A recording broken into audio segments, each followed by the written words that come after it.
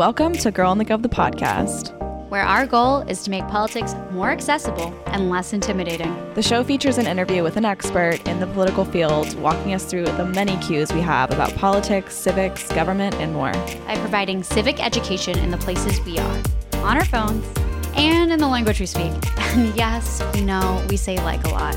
It's kind of the point, because politics needed a rebrand. Welcome back to Girl and the Gov, the podcast. I would just like to, direct everyone to go to YouTube to watch this episode and see my new apartment. She's gorgeous. She's beautiful. She's stunning. Honestly, kind of in the same style vibe as your previous one. I feel like you really like white, neutral aesthetic with a touch of green though. Yeah, I have a few plants. This is by no means done, but it's a sneak peek into the final product. Yes, I like whites and creams and neutrals. I'm going to bring in some other colors in this place. I have more things to get, but yeah, she's cute. She's solo. Cute. She's in a studio by herself, sans roommate. So just living my best life. Are you used to it yet? Or do you feel like it's like your roommate's just gone for the weekend vibes? I feel like I'm more in just a place where it hasn't fully hit me yet. Also on the work days, it's like we were both just separated into our own rooms working the whole time. So it's like, it's not like these weekdays are that different, See. I'm only 2 blocks from my last place. So it's not that different neighborhood wise, but I'm on a much better street. It's much more quiet. I'm in a bigger building, so there's a bunch of units in here, whereas before there was just one in my last one. Oh, weird. So just little tweaks. Yeah, I know. It was a small building. That's kind of wild. Huh. Yeah. All I can say is my biggest takeaway, since I didn't see it in person, but my biggest takeaway from pictures, vids, whatever, coming out of that apartment was that time that you saw that dude out of your window that looked like Joe Biden. And we wrote him in, so it was his doppelganger. And that is to me, the epitome of that apartment. That picture comes up on my little, how the iPhone just does little highlights. Yeah, the time hop situation. Yeah, I'll randomly see that picture and I'll just laugh. He literally was Joe. It was crazy. I was like, do I need to go down there and introduce myself? What if? Can you imagine the conspiracy theories? Oh my God. Wait, do you have a celebrity doppelganger? No. I mean, people have given me random ones that just make absolutely no sense. I used to get Lindsay Lohan because I'm okay, why? Because we both have freckles. That just makes no sense. I got that once too, but it was a homeless dude on the street. This dude was Lindsay Lohan, and was convinced I was Lindsay Lohan and kind of chased us for a block. And I was wait, stop. Can't say I am. She also just had a baby. I saw that. Wild. Her. There's a lot of crazy pop culture happening right now, Ariana Grande divorce. Is it Penelope Cruz divorce? No, Sophia. Oh, Sophia. How do you say her last name? Yeah. Who I love. And then there was something else. Oh yeah, Gigi Hadid got arrested for weed in, where was it? The Bahamas or something crazy? Somewhere tropical. Some bougie vacation she was headed on. She probably brought her little edible gummies and just got arrested in a foreign jail. That's actually my biggest fear. Because some of those places, that's up there. When I went to Thailand in high school, they were basically whatever you do, don't make a little mistake that could get you arrested, because tourists have been arrested in Thailand and truly never got out, even on the tiniest of things. They find a smidge of weed or anything like that. But anyways, yeah, sort of in this line of things, and granted I only read the beginnings of this story this morning, so I'm sure it's evolved, but did you see that someone stepped over the line in the what's the zone called, but between South Korea and North Korea, and it's literally a physical drawn line, and he's Seriously? In custody from, it's an American in custody from the North Koreans. Really? That's a thing? Yeah. Oh my God. Apparently, in the article that I was reading this morning, again, I'm sure this has evolved since, I just haven't had the moment, is that Trump's stepped over the line back in the day, and it was a whole thing. Of course he did. Which scandal? Wait, Surely. Also, did you see that I started an ick list? No, tell me about this. Yeah. So, okay. So the last 2 newsletters, I did summertime scandals because there have been so many scandals going on that like we gotta cover some of them. But then there were a bunch of people that were just giving such icks that I was like, you know what? It's an ick list. And also a good reminder to tell everyone to subscribe, share with friends, all of that stuff, help us grow the newsletter, get in more inboxes, all the stuff. But one of them, did you see the RFK shit that was going down? A little bit. The guy could not continue to get wackier. Like, he is the definition of wackadoodle time. Wackadoodle time. Truly. There's that. There was also the Fox News guy who like had his mom on the show. That was who iconic. Was like called him out, and that was the content I truly did not know I needed. 1,000%. That will be featured in next week's edition because obviously we missed the boat on it today. Yeah. Well, yesterday. 2 days ago. Oh my God. Counting so hard. But no, like literally that was iconic. Also, it really is like so interesting to see like when there's parents that have one political belief and their kid has a totally different one. Granted, clearly he's doing it for like the money and career. I'm curious how deep he like. I know. She like started it by being like, I'm so proud of you and all your success. And I'm like so curious if how my parents would feel about me working for Fox News and like getting a primetime TV slot. Like my dad hates Fox News so much. Like I wonder if he would be like, no, you're not fucking working there. What are you thinking? Like this guy's like Democrat progressive mom is like proud. Are you proud? Like I feel like that would just be fuck a title, fuck your salary. Like you're doing the devil's work, you know? I feel like a parent's perspective, depending on the parent, I think every parent's different. It's like probably a layered, nuanced feeling. Like the idea in which like your child has succeeded for their dreams, like you're happy for them in the capacity in which they've achieved something, you know, like that way, but then like totally disagreeing with it. My parents would personally murder me. I'd be dead. I'd be, you know, or I just go missing. I'd be like sent off in a canoe somewhere. They would put me in like wilderness camp and be like, no. Oh, 1,000%. Wait, actually. Go figure your life out. So my family always has like, my dad's very insistent that we always have an emergency canoe at all times. Oh. And like no matter where we've ever moved, there's always, I swear to God, the first purchase is a new canoe. There's one canoe from, I can't remember if this was like from when my dad went to camp or from camp counselor times, but regardless, this canoe was beloved and a tree fell on it during a hurricane and split it in half. It was literally, you would have thought a person died. No, it was like the world had ended. Nothing could bring this canoe back. It was like a full split. It was ridiculous. But anyways, regardless, we always have a canoe. And now there's just all this like flooding everywhere and just like horrible weather obviously hitting us across the country. And like, thank you, climate change. Thank you, oil companies. Thank you, mass production, blah, blah, blah, blah, blah. I have actually an interesting tangent off of that, but. Well, just another. Everyone get yourself an emergency canoe because now I can no longer make fun of my parents. I've never heard of that in my life, but I think that's really endearing. Cute. I love it. Some people get dogs. Some people get canoes that they love, you know? There's one thing about the Cantor family. They will always have an emergency canoe. That is a fun fact. I love that. No, a headline that stuck out to me today was from, I was just like on AP and it's this headline, House Republicans propose planting 1 trillion trees as they move away from climate change denial. Did you see this? I did see that. I was like, what? Wait, what? So of course it's like not exactly as that sounds. Like basically it's them acknowledging that there needs to be climate related policy and solutions because like the world is warming and like shit's hitting the fan. And so I guess it's good. They're like acknowledging that there is a need for some type of solution, but like their solutions are planting trees, which is great. Thumbs up to that. But it's only a, I guess, distractor so that they can still promote oil and gas energy production.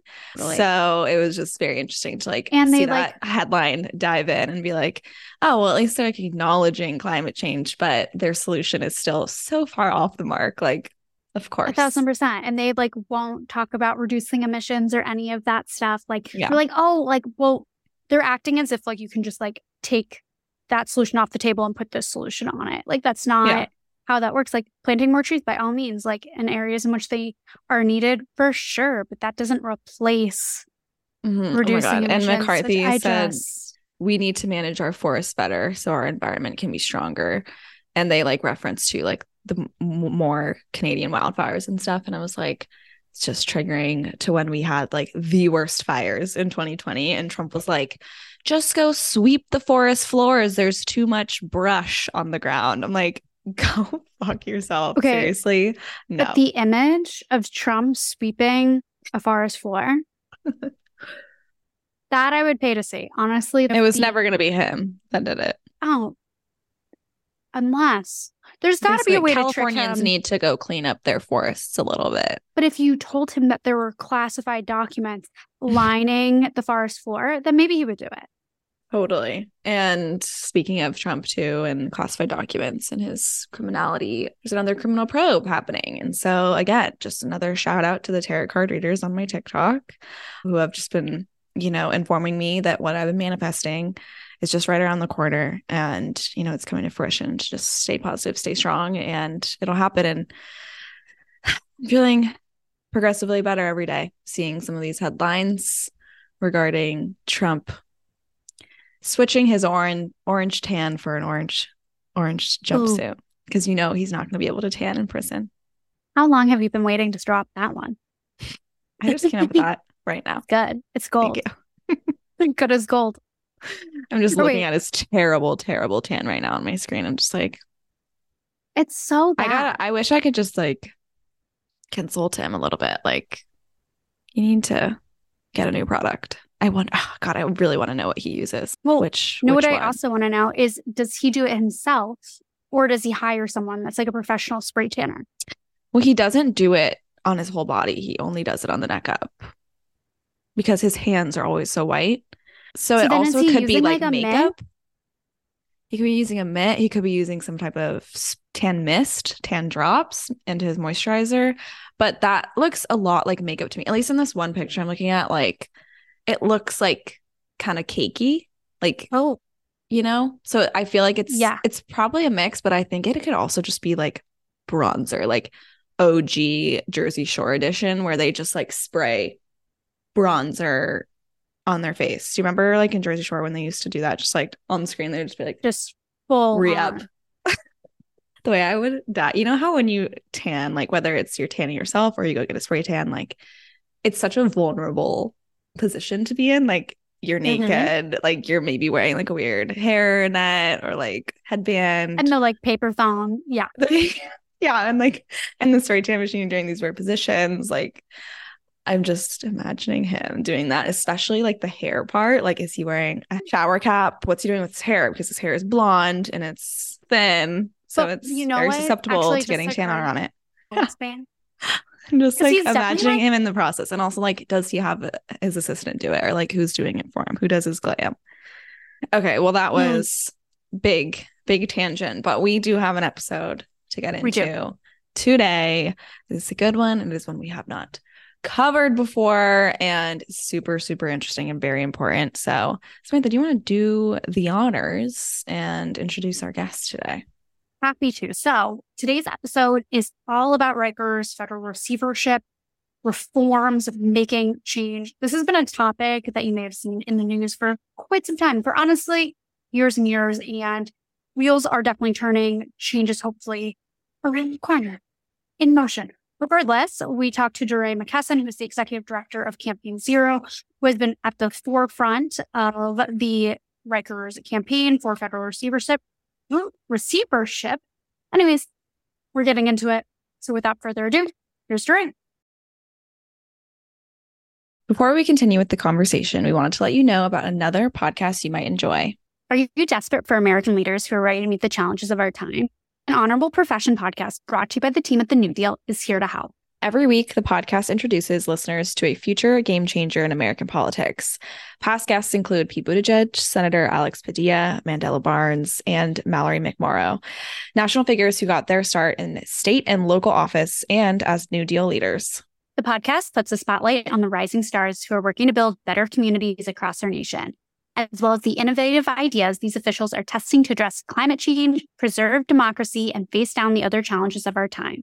From fare free transit in Kansas City to renewable biogas in Lincoln, their guests tell us how they're implementing forward-thinking policies to restore trust in government and rebuild hope for all Americans. Tune in to learn more. You can listen to An Honorable Profession everywhere podcasts are found.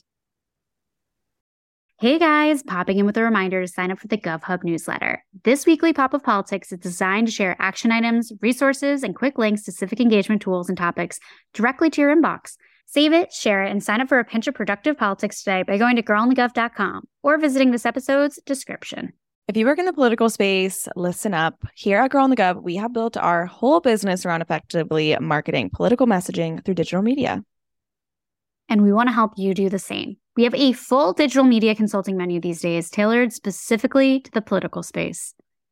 Number 1, #viral. It is our paid social media newsletter that comes straight to your inbox every Tuesday. If you've ever thought this meeting could have been an email, this newsletter is for you. We give basics to best practices, platform updates, and the content ideas you need to go #viral. And for offering number 2, if you want some one-on-one face-to-face attention, we offer that too. We provide social media audits and consulting to help you achieve the conversions and engagement you've been hoping for from your social media content. And number 3, in our newest edition, podcast consulting. We are the minds behind this gorgeous political podcast for young voters that we've been running for 2.5 years now. So we know a thing or two about how not only to get a podcast off the ground, but how to grow an audience. We provide podcast consulting for anyone trying to get their podcast started, or provide podcast audits for those who have started their pod but want to see it take off. Podcasting is a great new in-house digital media marketing tool and a great way for any candidate, elected, or org to amplify their work and their voice. So head to girlonthegov.com/consulting to learn more about our services and to sign up for #viral to start slaying the beast that is digital media.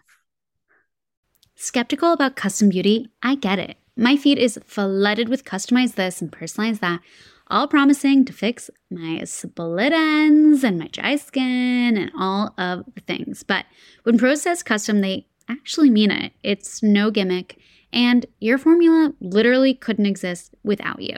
Each and every bottle of Prose custom hair care and skincare is made to order and personalized with a unique blend of naturally powerful and proven effective ingredients to meet your needs. Their in-depth consultation analyzes over 80 factors for a complete view of your life and beauty goals, and they get personal. Prose covers everything from diet, exercise, and stress levels to uncover what's impacting your hair and skin health. They even asked me about, where I live, the water hardiness that I have coming from my shower, UV index, all of the things. Next, they recommended a full routine of truly personalized products, which were only produced after I placed my order. Nothing pre-mixed, nothing off the shelf. And I know from experience, one-of-a-kind formulas equal 1 in a million results. Since I switched to Prose, I've noticed that my hair is definitely fuller. I have thinner hair that just will not hold a curl or stay voluminous. And ever since using Prose, that has changed. But don't just take my word for it. In a third-party, double-blind, dermatologist-supervised, controlled clinical study, aka the gold standard in research studies, Prose proved that personalization works better than off-the-shelf alternatives. Try it for yourself and get your healthiest hair in 30 days or your money back. Prose is so confident that you'll love your results that they're offering an exclusive trial offer, so you can see the difference custom care can make. 50% off your first subscription order at prose.com/girlandgov. That's prose.com/GIRLANDGOV for your free consultation and 50% off your one-of-a-kind formulas. Prose.com/girlandgov. Welcome to Girl on the Gov, the podcast. We have so much to get into, and a lot of it dealing with Campaign Zero. And you are the executive director of this organization. Can you walk us through what you guys do, what it's all about? Give us the whole backstory. Yes, I was one of the original protesters in Ferguson in 2014. It's sort of wild to think that it'll be 10 years next year since the protests began. And we were in the street for 400 days. You remember that time? And we looked up and I was sort of like, how do we make sure this never happens again? And staying in the street wasn't a solution to make sure it never happens again, but staying in the street did help us create a sense of urgency for people to think about the problem. So starting Campaign Zero with this idea that we can get to zero. We can get to zero people harmed by the state, killed by the police. That is what we believe. And we believe that zero is like a reset so that we can build the world that people deserve. So 90% of our work is policy related. It is undoing bad laws and structures and then 10% is like direct service. So, we just did a family fun day at the largest homeless shelter in New York City. We do Thanksgiving and Christmas programming at homeless shelters, both in Baltimore and New York City. We'll do other cities next year. We do screenings of movies that are about justice. But most of our work is policy related. Mm-hmm. You guys have a bunch of campaigns that are in action, and one of them is revolving around Rikers Island. And I'm not a New Yorker, but I have a general idea. But for those who don't know really what Rikers Island is and what's kind of been going on there for years and years, can you kind of give that snapshot and background for everyone?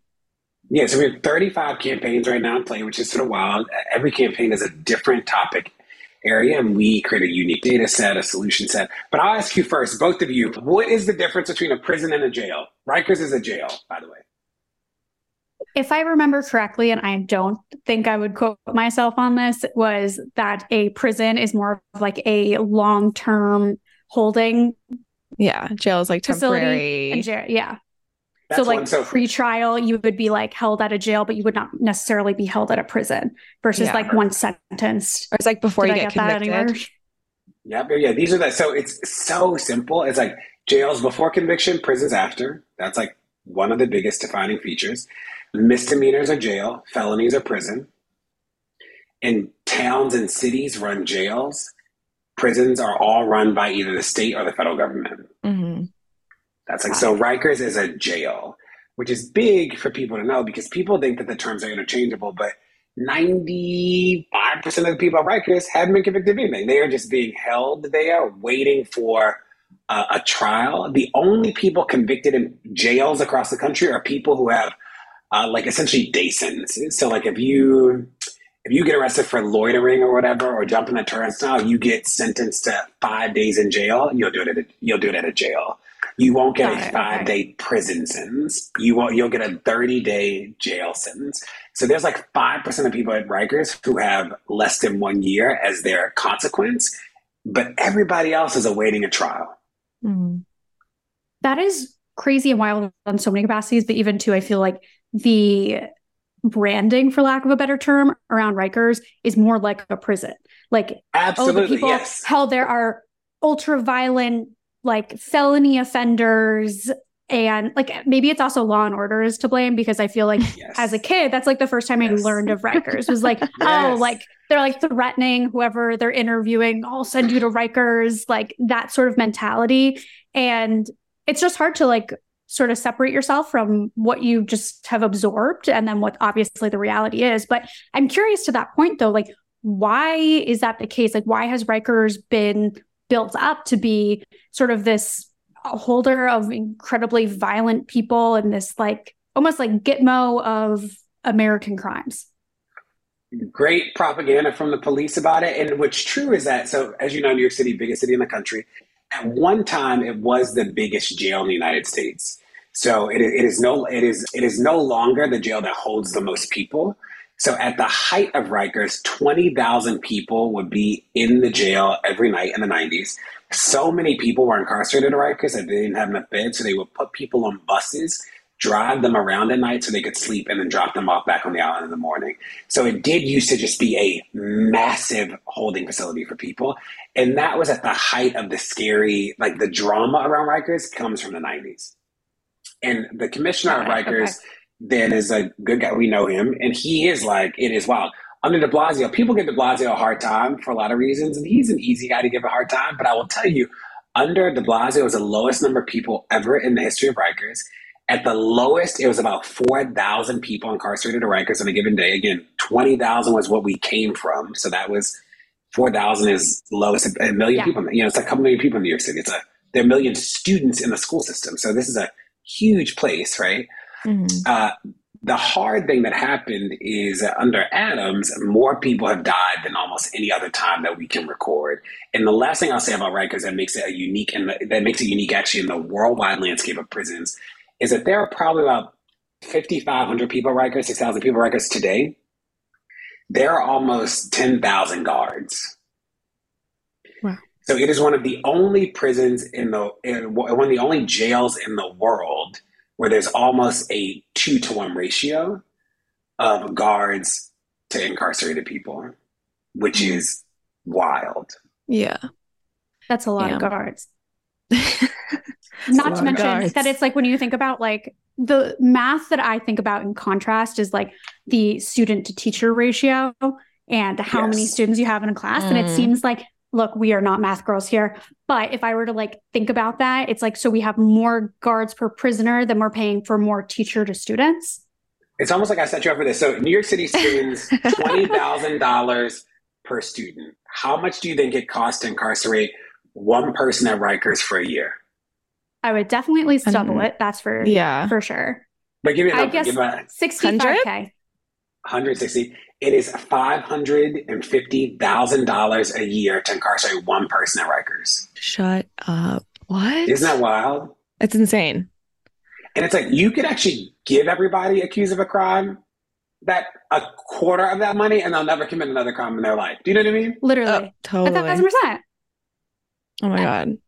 That is insane. Like I'm like in my head right now, it's like all the things that would be cost equivalent to that, like buying a house, like paying for college, healthcare debt that you would be paying off, like all those things. And the really wild thing is if you look at Rikers on a map, remember it's an island. So there's one way on, one way off. You got to cross a bridge, which means that you can't just like go to Rikers. Like you will not get on the island. They'll stop you. You can't just like, you can't drive on it. Right. You can't walk across the bridge. There's like a bus stop that is like the Rikers bus stop. So like you go get on the bus and come over. The challenge with that is that the guards have total control over whether you make court or not. Mm-hmm. So say, for example, they don't like you. Say 2 people don't come in today. And you have your court date and just somebody has to drive you to court because it's an island. So they can't, the guards, in something like in Baltimore, the holding facility is attached to the courthouse. And so somebody just walks you upstairs, right?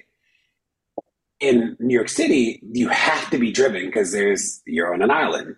Mm-hmm. So one of the things that's happened under Adams is that the guards either don't come to work or da-da-da. So you have a date, say today's July 1st, you have a July 20th court date. That day, no guards come to work. You are now pushed back another 6 months just because it takes so long to reschedule. So you're held for another 6 months, no fault of you didn't do anything wrong. You didn't mess up. Your lawyer was prepared on July 20th, but they just did not take you to court. And now you are waiting another 6 months for rescheduling. Because remember, they have to reschedule every witness. They have to reschedule the jury. They have to get all the evidence back, the police, that's not your fault. You did not do that. You know what I mean? Yeah, no, that's an admin failure to the nth degree. But I'm curious too, like what's the current status with Rikers? Like you mentioned like these different mayors and how, things kind of shift with what things look like. But I'm curious why that is. What are kind of like the main drivers for different mayoral administrations, like of what you see then happen at Rikers? That makes sense. What are the kind of things that then funnel into the problems that are seen at Rikers, dependent on like who is in power, who's mayor? So de Blasio was actually good. Again, people give de Blasio a hard time on criminal justice and stuff. He was actually great. It's the lowest number of arrests in the history of New York City was under de Blasio too. So he was good. On his way out, he appointed Vinny Schiraldi, who's now the Secretary of Juvenile Justice in Maryland, but he's like a reform guy, and he was the last commissioner and is a good guy. He was doing good work. And then, he leaves, Adams fires him, and we get Molina, and Molina is terrorizing people. So there's that. But in terms of what's happening, there are 3 big things. One is that Adams is really beholden to the corrections officers. He is a former police officer.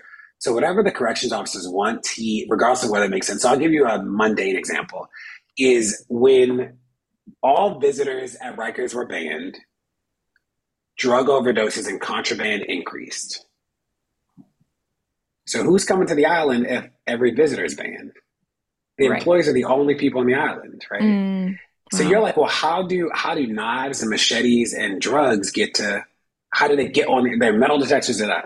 So there's been a long-standing rule at Rikers. This is so basic, but that cargo pants are banned for corrections officers because you can bring things in through cargo pants, right? Right.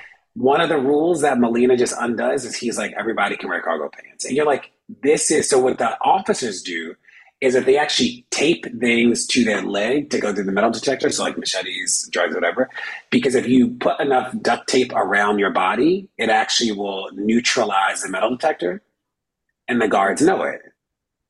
So it's like these sort of things. It's like you're like, they don't need cargo pants? It's a jail. Like, what do you need? Like, The other thing at Rikers is that there are about 300 guards who are on medically modified duty, which means that they have a designation that says, even though they're a guard, they can have no interaction with inmates. What does it mean to be a guard in a jail? They can't interact with inmates. I don't really know what that means. So there's a guy. Yeah, what's the point? There's a guy who dies at Rikers. So the way you've probably seen a picture of a jail. So there's a bubble. There's like a guy sitting high up in sort of a community area who like presses the button to open the doors. And then there's the floor where like people are just hanging out and da-da. This one guy chokes on an orange.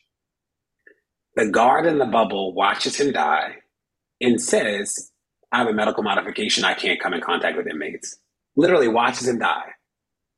And you're like, well, that can't be right. And the third is that there's just no consequences for guards at Rikers right now. So that guy didn't get in trouble. One of the things that Adams and Molina do, Molina's a commissioner, is that if they know you're gonna die, they will just release you from Rikers custody before you die. So there's a guy who the jail said that he died from something, but the autopsy was like he had a concussion. Like something happened where he was violently hit and that is how he died. The jail said he was sick or something like that. So it comes out later, but they don't count it as a Rikers death because right before he technically died, they released him. So what is true is that he did not die in the custody of Rikers. And they play those sort of games. And this administration has also said that they will no longer report deaths to the public. So we actually don't know how many people died at Rikers in 2023 because they're just like, no, we're not going to report it anymore. And you're like, that is wild. Insane. So wild. So many also like rabbit holes we could go down. Yeah, I have all those different angles. But I think like a question that comes to mind is like, what's the benefit to the Adams administration? Like, to me, this is like direct harm to people in society. Like, I don't get they're clearly playing a game. I feel like it's political, right? He got elected with this like political landscape where it's like democratic cities, the crime. And then like he has to come in and be hard on crime. Is it like have something to do with that? That political, just throw people in jail and like you can't see it. So can't worry about it. Yeah. We're trying to figure out too where this comes from. So I think that's a part of it. I also think there's like he has a big ego and he doesn't. So we're pushing for a receiver. Yeah. We're pushing for the judge to appoint a receiver, like a third party to take the jail away from the city and run it independently because we have no faith in Adams. That is over for sure. And Adams is like, doesn't want to be known as the mayor who lost Rikers. I think Adams is, you probably have you ever worked in government at all or like taught or anything? People come in and they're just like, I got it. Like Adams definitely came in like, I'm smart. I got it. It's like, it is hard. You're running a system is actually just a hard thing to do. And Adams and Molina came in like, those idiots didn't know what they were doing. We got it. And it's like, it actually is a hard thing to do. And they just like, will not contend with that. So I think that their egos are like much bigger than their skills, I think is also what's happening. And they know that people like don't really, people think it's a prison. People think everybody did something. Like, so there's not a lot of pressure on them to like do right by people because people are like, well, why are they in jail in the first place? And you're like, remember that the Law and Order does not do this well, but remember that the trigger for jail is really low. It's a really low bar for jail. So if an officer walks up to you today and says, I think you stole from the store, that's all they need. They don't need to put you in jail requires nothing more than that. Mm-hmm. That is it. Like you don't get a trial, you don't get a hearing. They will just arrest you and you will end at Rikers. There'll be a process after that. Maybe the next day or the night you'll get a public defender, but to lock you up requires one officer's beliefs. That's it. You know what I mean? Yeah, totally. And that is sort of a wild thing too. So wild. And I really do think it just has so much to do with the kind of narrative around crime and safety right now, and the political narratives around that, the pressure that's being put on Democratic mayors specifically. Yeah, it's all very interesting. But you mentioned this federal receivership, and we want to get into our I Have a Stupid Question segment really fast to kind of define that and define a few things. Can you first explain and kind of give the background, like what is a receivership? How does it work? So receivership just says, here's the thing, is that the city is unable to execute its obligation to run something efficiently and in the honor of people's dignity and lives. So the courts, the federal courts, can appoint a third party that reports to the judge herself. Judge Swain is a judge in this case, and essentially they will have the legal authority to run the jail as if they were the city. It has happened very few times in American history, which is why it is a slow process. Yeah, it's happened just a handful of times. It's happened recently, actually, but just hasn't happened a lot because it is an extraordinary step to take away the jail from the city. Receivership. You just didn't have this language. Do you remember when the big banks failed? Yeah. It was like the big banks collapsed, and like it was like, what happened? Too big to fail. And then the government came and like ran Enron and ran to that is a receivership. Okay. That process is also receivership. So when something is like so big and there's a public interest in making sure that it works, the government can come in and say, hey, we got to run it. So the other thing in New York City, NYCHA, the housing, like the project, like the public housing is actually run by a receiver. Poorly, though. It's like receivership didn't fix public housing in New York City, but it was so bad. Every Gothamist article that I see coming out about it is like not a good moment. But that is a case study when people are like nervous about receivership. But the public housing in New York City was so bad that the federal government intervened and was like, okay, like a judge intervened and said, we will appoint a third party to run it because the city just cannot do it well. I'm curious too, just like in the New York conversation of it all, given that this would not be the first receivership that New York is getting involved in, clearly, is there something unique as to why like the city seems to not be able to handle its business? Like, why can it not get its shit together? Because I'm going to guess there's other agencies and other things that also have similar issues or, admin failures. And I'm curious what your perspective is on that. I think this is like I think it's just ego. I think that that they're like, we're smarter than everybody. We got it. And like a death is a death is a death. It just sort of happens. And you're like, well, this is, you have an obligation to do better. And it's that with the tension of not wanting to hold the COs accountable. Imagine if you had a school where nobody could read or write. But the principal is like, no teacher can be like, teachers are just, they do what they want. And you're like, well, that doesn't work, right? Something has to give, right? If no kid can read or write, something ain't working. And it's not that the teachers are bad people, but clearly we got to do something different. That's sort of Rikers is like, it doesn't work, but he's unwilling to say that the people who work there have contributed to the problem. He's just unwilling to do it. So it just sort of is, we're like spinning our wheels. Yeah. And I'm curious about this commissioner dude, this Louis Molina. What's his story? I know you said not a fan. I'm going to guess that we're also not a fan, but what's the background? What's the story there?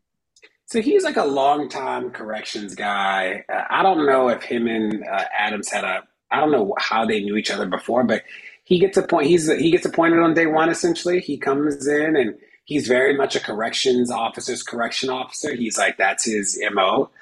He sort of bows down to the correction union pretty early. And he definitely has the arrogance of like, you idiots, I'm here. And then people start dying.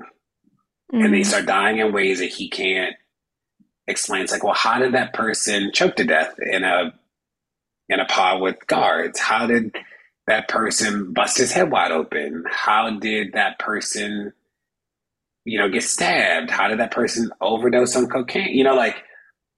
The deaths start happening, and that's really when it unravels for him. And then Rikers has had a historical problem where, there have been times where 10, 15% of the guards on a given day call out sick, 20, they just call out, or they just don't show. And he was unwilling to reprimand them. So like they would just no show, no call. They would go AWOL, is what it was called at Rikers. And he just would be like, it is what it is. And you're like, well, that doesn't, when 100 guards call out, that's a lot of people who just don't come to work. You know what I mean? You can't just not go to work. You know what I mean? Yeah. And they still get paid? Or absolutely. Still get paid, no consequence. We know the former head of internal affairs there who had to, terminate people. And yeah, there were people who would like go AWOL, get another job. They'd be working somewhere else, but still paid because like the commissioner just would be unwilling to terminate them and deal with the union. And like, that is Melina, Yeah. That is wild. Because then it too, like to the guards end, it's like, what's the incentive? You can have 2 jobs, including one you don't have to show up to and still get paid. Why, in this economy, why wouldn't you? So like, no empathy for them, but like I see game-wise where their head's at, which is definitely just the game. crazy. The game is the game, yeah. Yeah. And then politically what happens is that COBA, the correction union, has a lot of money. So the council is afraid of COBA because what COBA will do, say your council people, they'll just send a mailer to your entire district being like, Sammy supports criminals. And then you're freaked out because they have a mailer running being like, she won't hold people accountable, blah, blah, blah, blah, blah. Yeah, totally. Wait, I know that's that political angle. Sorry, go ahead. Question to that too, because I didn't realize this, is that the Department of Correction is able to send out marketing material for or COBA is the Corrections Officers Benevolent Association. They're the union for the corrections officers. So they have like an ad that runs on I don't know if it's still on, but they have an ad on the radio that tells a story of a woman guard who gets beat up by an inmate. And it is an example of the savagery of Rikers, right? What's true about that incident is the only reason she's alive today is that another inmate pulled the person off of her, right? Like the only reason she survived is because somebody, not a staff member, intervened. And that's the part that they don't ever talk about. Right. Yeah. It's classic. Yes. Yeah. Well, I'm curious too, kind of what some of the reforms are that you guys are working on around Rikers and like what some solutions are. I know we talked about the receivership, but is there, a running list of other things that are, in the works? So that's the end goal. That's the biggest thing. That's what we want. There's some things that the council can do to just rein Adams in while we wait for that to happen. So, for example, there's a board of corrections. That's the oversight body for Rikers. It's a good body, old. It's like a functioning thing that's existed for a long time, blah, blah, blah. It's a model. They have a lot of power. So their cameras are over Rikers. Obviously, it's a jail. The Board of Corrections has immediate access to all footage. They can look up anything. They can see anything. That is like their historical power. They make policy for the jail, whole thing. Adams has essentially said no. He just said unilaterally, we won't. They have no more access to video. It's in the charter of the city that they do, but he just says no. So the only remedy is for the Board of Corrections to sue him or something else. But the problem with the law is that the mayor appoints the voting majority of the Board of Corrections. So his people are the majority right now, which is not helpful. So the council so much for checks and balances. So much for checks and balances. So the council could pass a city law, like just making it clear that the Board of Corrections has legal authority to see video. Like it's those sort of things we could do in the interim, but nothing is going to compare to the judge just appointing a receiver. Totally. And I know that within the conversations, part of the receivership goal is closing Rikers altogether. So 2 questions off of that. One being like, do you think that's still possible? And second to that, like what happens once it does close? Like, are there other jails that are going to pop up? Like, how does the city then navigate those waters? So those 2 strategies are separate but related. So there's a whole body of work around the Close Rikers campaign. So they are in 2 camps. Some people are like, close Rikers, and if you jail people, put them in existing infrastructure around the city, because there are jails in the city, other places. And then the plan that won was close Rikers and build new jails. Build a jail in every borough but Staten Island, so that people are held closer to home. That's sort of so like if you get arrested right now in Harlem, you go to the island. If you get arrested in Brooklyn, you go to the island. Whereas the idea would be if you get arrested in Harlem, you go to the jail in Manhattan. If you get arrested in Brooklyn, you go to the jail in Brooklyn so that your family can visit, stuff like that. That's like the idea. You're closer to the court that you'll get, blah, blah, blah. What we would say on the receivership side is that there's no way to close Rikers if people keep dying and if it gets too big. Because the plan for the closed Rikers is that there'll be like 5,000 people incarcerated on a given day. But under Adams, he just incarcerated so many people that, well, we just won't have the space to close Rikers if he keeps putting this many people in jail. So we need the receivership to like tamp down the deaths, tighten everything up, and get it to a place where we actually can do something radically different. But we'll never do that with the chaos that Adams has incurred.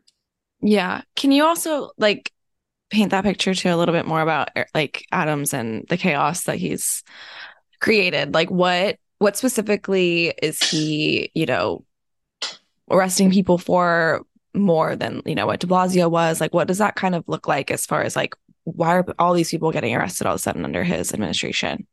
What are his policies? Yeah, so I'll tell you, I was at an event. I'm on all these boards, and I'm at this event not too long ago. And Adam, this is not about the police, but this is a great example of who he is.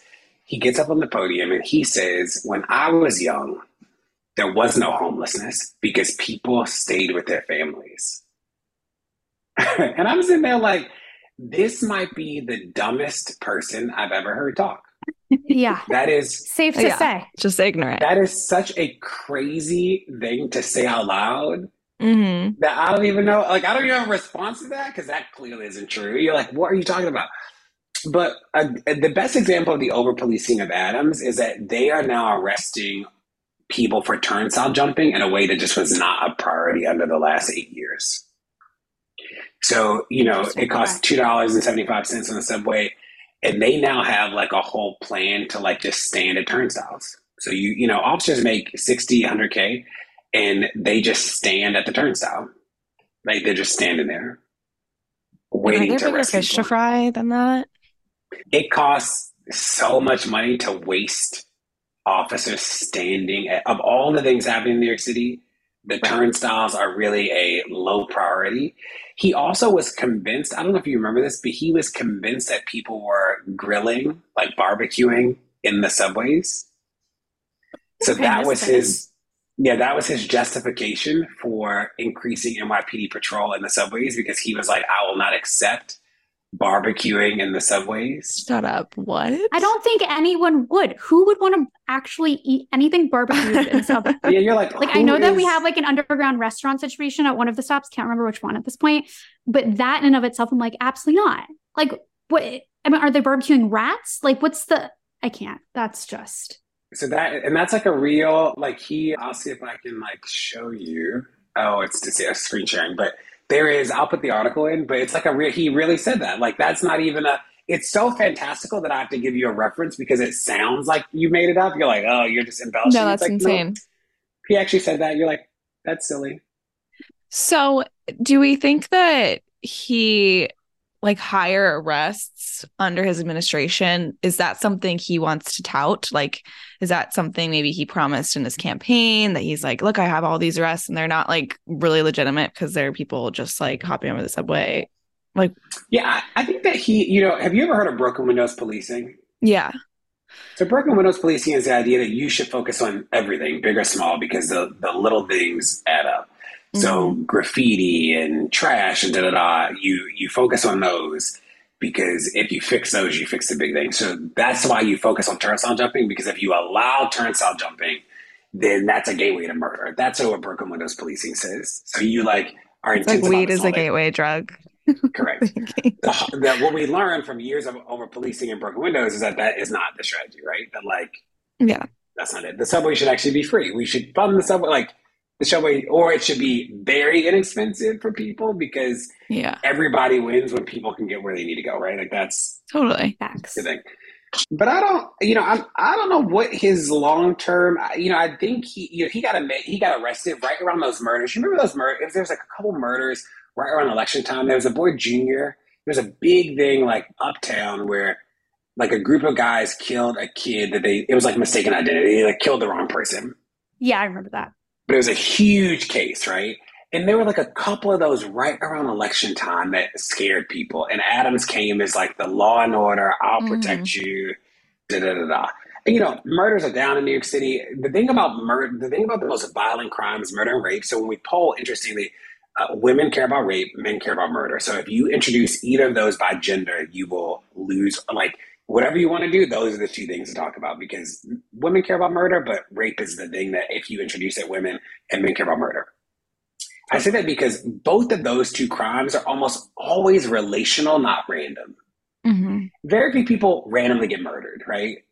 It's always by somebody you know or around. Like it's just not so that you are not really likely to get randomly murdered. It just isn't a thing, right? Mm-hmm. And so the solution for those two crimes is very different than things like you might get pickpocketed. You probably aren't getting pickpocketed by a friend. You probably get pickpocketed by a stranger, right? Oh, yeah. But murder is actually going to be somebody you know or like have a relationship with. And that's what he's really dishonest about, is that he feeds the idea of the random murderer. And it's like, that just isn't, it's like not a thing. It's not happening. Totally. Yeah. Also can confirm, like at my 2 group chats, the one with the girls and the ones with my guy friends, like the girls talk about like if there's a rape incident, oh my God, someone was raped on the subway, blah, blah, blah. And then the guys, oh my God, these people were murdered. Like, interesting. Proof in the pudding right there. It's crazy when we polled. So the Sensing Project is an org that we love, and they do sensing, obviously. They're called Sensing Project. And they're pushing for a 20-year cap on all sentences. Like you just can't be sentenced longer than 20 years, right? So we polled it. And if you ask people straight up, 20-year cap, they say, yes, we win. We win. We overwhelmingly win. But when you ask them the same question by crime, we lose.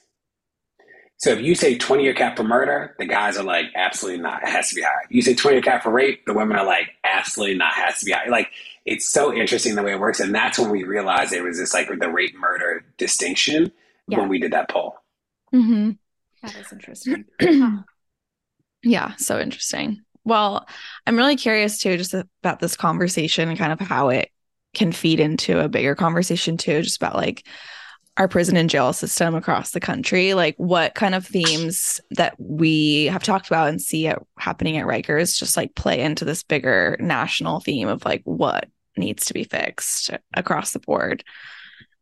Yes, I think in the jail conversation, it actually matters a ton that people know the difference between jails and prisons. Yeah. So if I go into a room and say people in jail should be able to vote, if you don't know the difference, you're looking at me like, that's crazy. Yeah. But if you know the difference, we're sort of like, well, they're being held. They could be held at home if they got out on bail. And if they were out on bail on election day, they vote. But they just are poor. So they're not out on election day, but they have not been convicted of a crime. If you ask people, should people accused of a crime be able to vote? They would say yes. Like accused and not convicted, people would overwhelmingly say yes. Mm-hmm. That is jail. Jail is accused, not convicted. Yeah. So much of the like conversation is rooted in like just definitions.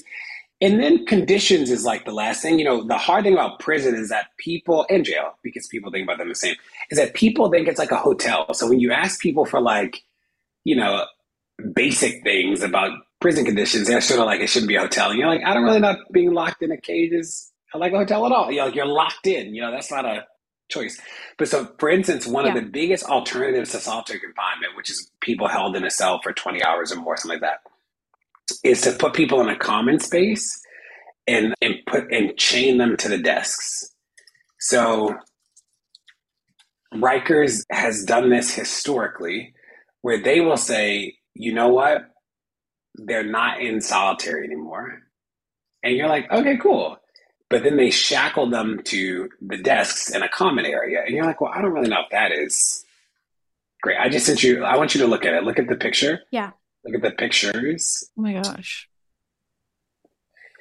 You're like, well, I don't really know if chaining kids to desks is all that better than, Wait, so sorry, where is this? So this picture is a picture of Rikers, but this is a practice that happens all across the country. So when you were asking about what should we be focusing on, it's like, yeah, we don't want people held in cells for 20 hours. We also don't want them chained to desks. That doesn't seem like it makes the most sense either. You know what I mean? Mm-mm. So the conditions of people in prison, like free phone calls, or there's a guy who I know from Ferguson who's incarcerated. And every time I email him, I have to buy electronic stamps and then I have to prepay for electronic stamps for him to email me back. So it's probably like $5 every time I email him. It's email. Yeah. You're like, this is a scam. A scam.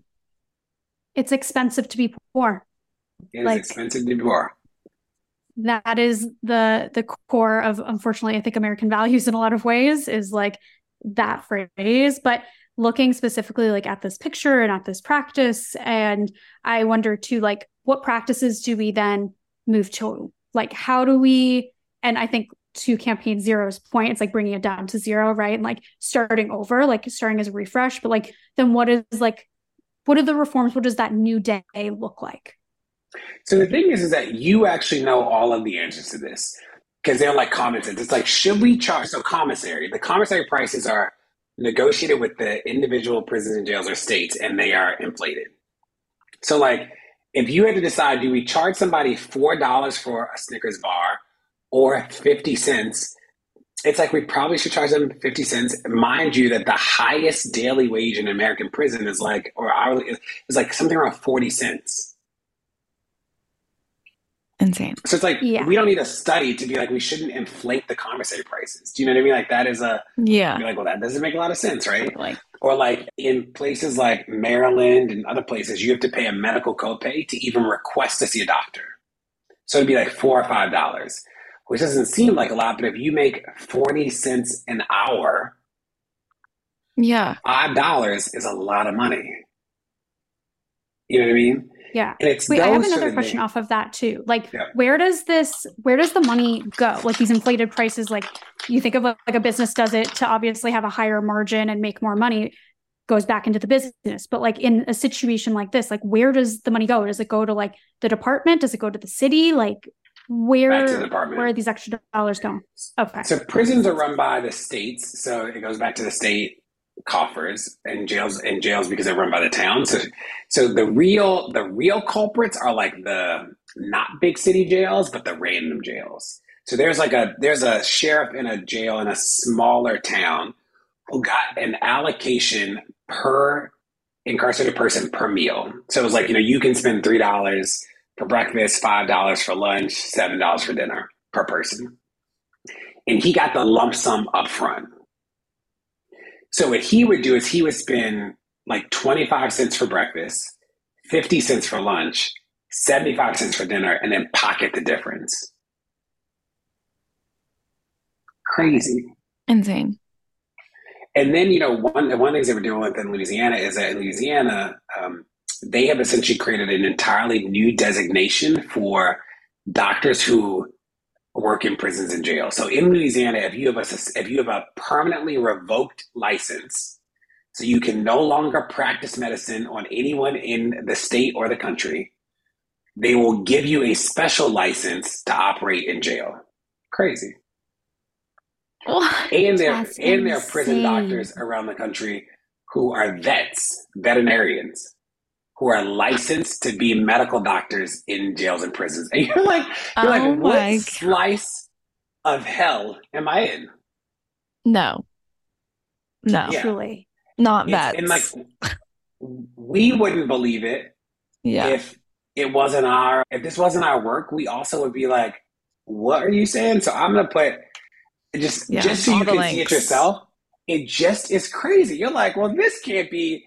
And this is where you remind people that you actually don't have to be some wild activist, like far left, to be like, this doesn't make sense. It just doesn't make sense. Do you know what I mean?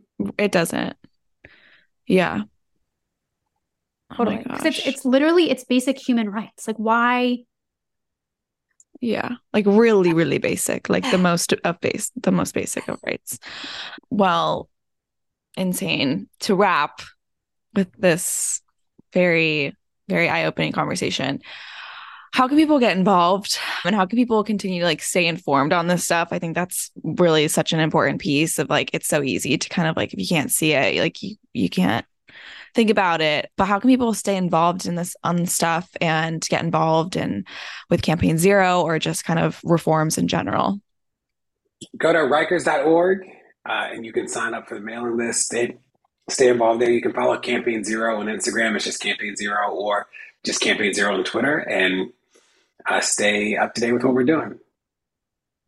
Amazing. Well, thank you so much for chatting with us, and we look forward to having you back on. See you later.